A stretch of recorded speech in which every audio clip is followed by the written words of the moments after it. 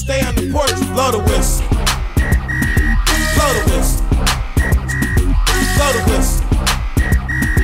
Blow the whistle.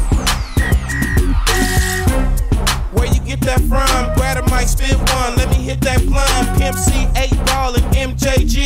Keep spitting that B to the IMP. Bun B, that's Texas, baby. Ballin' G, that's Memphis, baby. Short dog, that's... And we are live. Episode 117 of the Business and Buckets podcast on this beautiful January 31st, Tuesday evening in Phoenix, Arizona. And your boys got all kinds of fucking hyped upness right now. Jumped in the pool after a lift, getting ready for jiu-jitsu. Coming in here, getting ready to stream this short little preview podcast for debatably one of the worst cards of quite some time in the UFC. Light falls down, shatters everywhere. You know, it's the end of my fiscal year at work for corporate sales, and that's always a stressful time of year. And as Joe Rogan calls it, my inner bitch just wanted to not go to the gym, did not want to record this pod after the light shattered everywhere, and I have to rush before jiu-jitsu. But we out here. We out here feeling good. This past weekend, I went on an evening hike, and I think it's called Pia Westa Peak, which is basically a little mountain right by the north side of Paradise Valley that lets you oversee the whole valley. And beautiful sun set for the evening. Was a really cool experience coming down in dark. And yeah, you know, I'm just hyped up, dealing with lots of day-to-day shit as everybody is. But I'm excited to talk some MMA before I go get my ass kicked in jiu-jitsu, and toughen up, learn some things, and be able to speak to the people better. And I've been talking about it. We'll keep talking about it till it's official. We have the dates going on. I'm waiting on some intros, lots of little different pieces. I want everything to be rocking and rolling. But we're about to launch the new branded podcast, 2 separate podcasts, business episode, MMA episode, or business podcast, MMA podcast, and we will be putting out a bunch of content that does not exist today. YouTube Shorts, TikToks, creating a TikTok channel, doing it all by myself, and just ready to get my grind on. 2023, it's about to be lit. But before we talk MMA, on episode 117, 2 years in, we're going to talk the one and only sponsor here at the Business and Buckets podcast, and that is Fueled Supplements. Whether you're trying to run a 4040, lift 400 pounds, or enjoy life for another 40 years, Fueled Supplements has a variety of products that align exactly to your specific goals. So head to fueledsupplements.com, use my promotion code BUCKETS for 15% off. Once again, promotion code BUCKETS, BUCKETS. You know, I took a little bit of Fueled Greens today. I'm on a thermogenic fat burner, took some protein, really empowered by Fueled Supplements. Love what Josh is doing. Going to be rolling that and another company into the podcast sponsorships as we rebrand, and hopefully, you know, can tell a great story with hitting the gym, jiu-jitsu, you know, look good, feel good, do good, living healthy, losing some weight, being the best version of myself as well. Because if you ain't doing that, what else are you doing? So, some great fights announced and just some other big headliners in the world of MMA. And like I said, I'm not going to act like you guys got to tune into this card. I'm going to tell you the fights that I'll watch. And I'm actually going up to a buddy I went to college with, neighborhood in Prescott. We're going to go camping, hunt some rabbits in the morning. Not really my deal. I like to shoot guns. You know, that's what he's super into. And to hang out with some good acquaintances, I'm going to go up there, see some beautiful country, a new drive, a new area I haven't been to, and see what it's about. But I have no idea if I'll watch this. It's a late card for us in the States, which, you know, everywhere else in the world has to deal with it, so it is what it is. But if you have ESPN Plus, you could watch it back whenever you want. These will be the fights I watch back, unless something sticks out off the paper if I don't watch them live. But before we talk this flimsy fight night card, we got Gerald Meerschaert, GM3, taking on Joe Pyfer, UFC 287. looked good in the grappling event he went into. Has looked good in the UFC Dana White Contender Series. Like Dana says, be like Joe, and he gets to face an amazing veteran and GM3, and I can't wait to see how he does with probably the toughest test to this date on a big-time pay-per-view 287. Henry Cejudo versus Aljamain Sterling happening April 8th. I would like to believe that will be the case, but I saw today that Aljamain Sterling is getting stem cell shot into his bicep, so I'm definitely skeptical about that, but supposedly it's officially booked. And let's just see what the interwebs say on validating that, because things could get very, very interesting. Sean O'Malley here in Phoenix getting lunch. I doubt it was a planned lunch, but Aljamain and his buddy Merab Dvalishvili were there with him. And I'm sure Sean was like, yo, dude, what's the deal with this fight? Is that happening? Did you actually tear your bicep? What the F?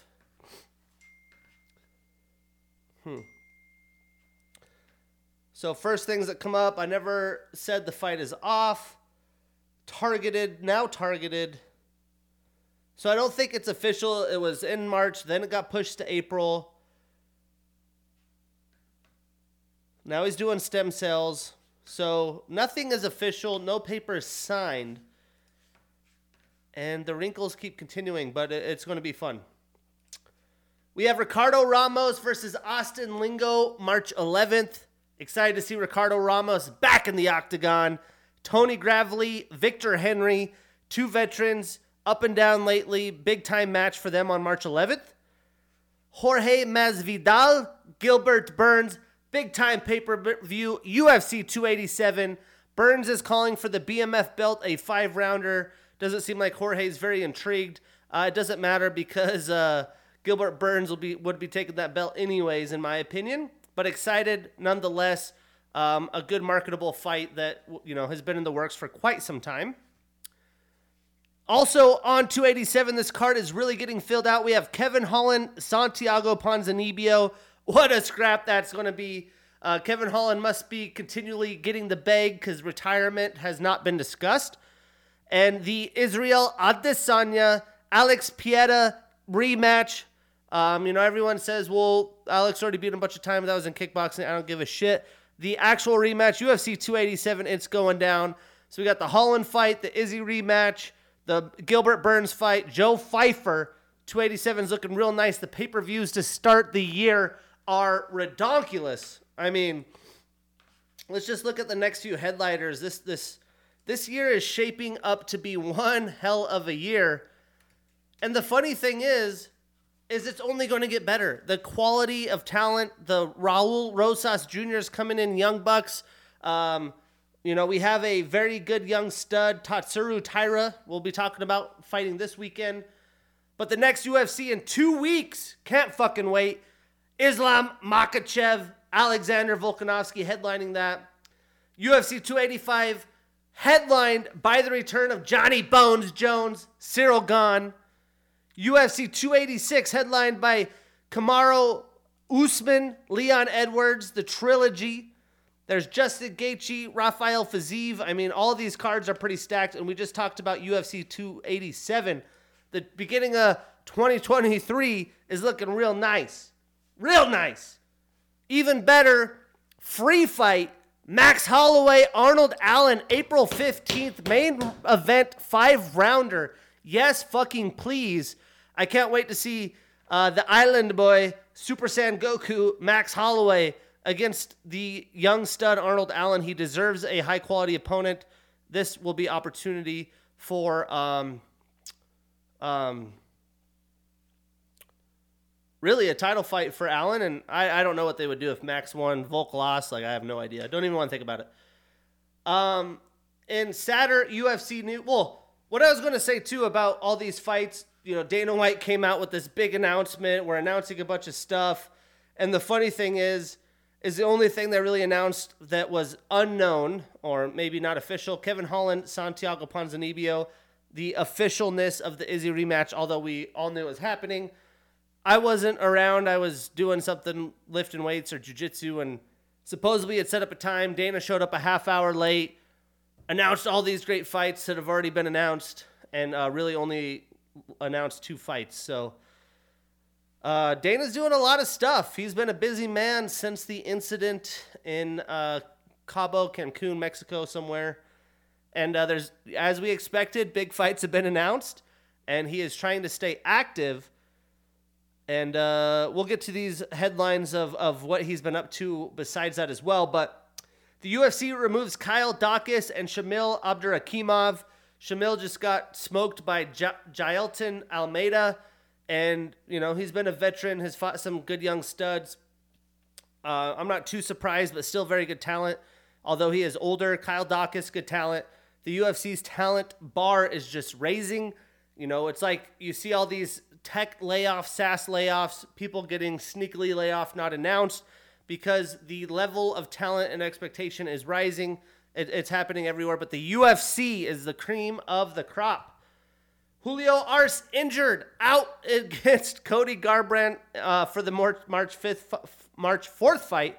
Blah, blah, blah, blah. I just don't see Cody Garbrandt having much luck, man. He's injured. His opponents get injured. It's only the end of January. Hopefully they give him a better quality opponent, although this is a rebound fight. You know, people are like, give him Figueiredo. I just don't see him taking a high quality opponent. No offense to Julio, but I would like to see him fight. I'm sure a lot of fans would. I am not the biggest Cody Garbrandt fan, but I like some bangers, and he'll bring it. So some other headlines that Dana White's been dealing with. Conor McGregor getting hit by a guy on his bike, viral over social media. The guy actually put his bike in the back of his car. Conor was videoing it, and I guess it was full speed. He had some road rash, but very lucky. I have no idea if it was full speed. There's no video, but pretty interesting situation. Rumors about Ultimate Fighter.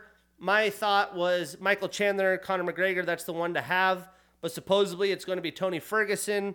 That's not official, and that could be something that I could see, maybe a coaching situation, not a fight.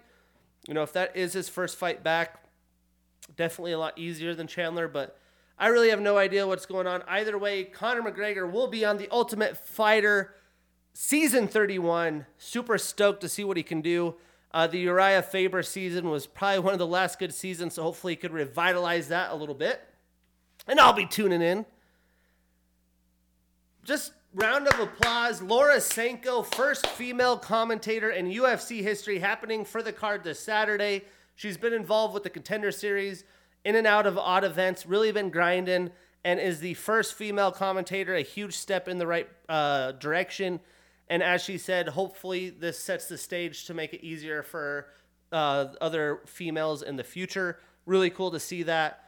We're starting to see that in male-dominant sports. Obviously, males are in women-dominant sports. I'm all for it. And it's nice to have just a mix of things. A mix of male and females involved in everything. Good takes, good angles. You get the drill. And then another Dana White involvement. Logan Paul and the drink Prime becomes the official drink of the UFC. I guess there's no more red, blue corner. It's Prime, energizing corner, or some rehydration corner or some shit. But the only thing I care about this, Logan Paul is 27 years old. Yes, he and his brother were involved with very significant things that provide options for you. But what they've done by themselves at under 30, the Prime drink, now signing with major sports, and everything they do, they don't half-ass. Like Jake Paul, quality boxer. Logan Paul, amazing WWE star. I don't know if you guys didn't see the fucking viral video of him jumping across the fucking rink with another guy and body slamming. I don't watch the WWE, but I might tune in when Logan Paul's doing it, because that shit was pretty sweet. And it's just so cool. It's motivating. I just turned 30. These guys are younger than me. And these kids are breaking the barrier. These young men are breaking the barrier of what's possible for entrepreneurs like ourselves. The grind is real. The opportunity is real. Whatever you think is possible can become a reality. That's why your boy is right here, right now. and it's just a motivating thing. Everyone wants to talk shit on him and his brother, but hey, if I could start or partner in an energy drink with a famous singer and have it become an official sport of a major sports franchise, that's pretty badass. And, I see a lot of stuff on Twitter. I'm very active on Twitter. Not as active on posting as I should be. Something that I'm definitely going to level up with the podcast rebrand. Really have a lot of goals of what to do. It just tires me out. I have a job. Social media is not my priority, but to grow things, that's what you need to do. And you just see how, anyone could say anything on Twitter. Everyone thinks they're a super fan or know ins and outs of the sport. And when it comes to MMA Twitter, people are just so short-term minded and they overreact to everything, just like you would if you watched First Taker get up a Monday after a playoff game or something of that nature. People are just super, super dramatic. And it's just interesting seeing that because there's just so much shit talking out there on Logan Paul and different fighters and what's possible, who's good, who isn't. People are washed, this and that. And I'm excited to be able to put my best foot forward there. But when it comes to very political things like the Dana White situation in Mexico, debatably the Laura Sanko things, I've seen things on there that are just mind-boggling. Anything about Conor becomes political. Ultimate Fighter, good or not.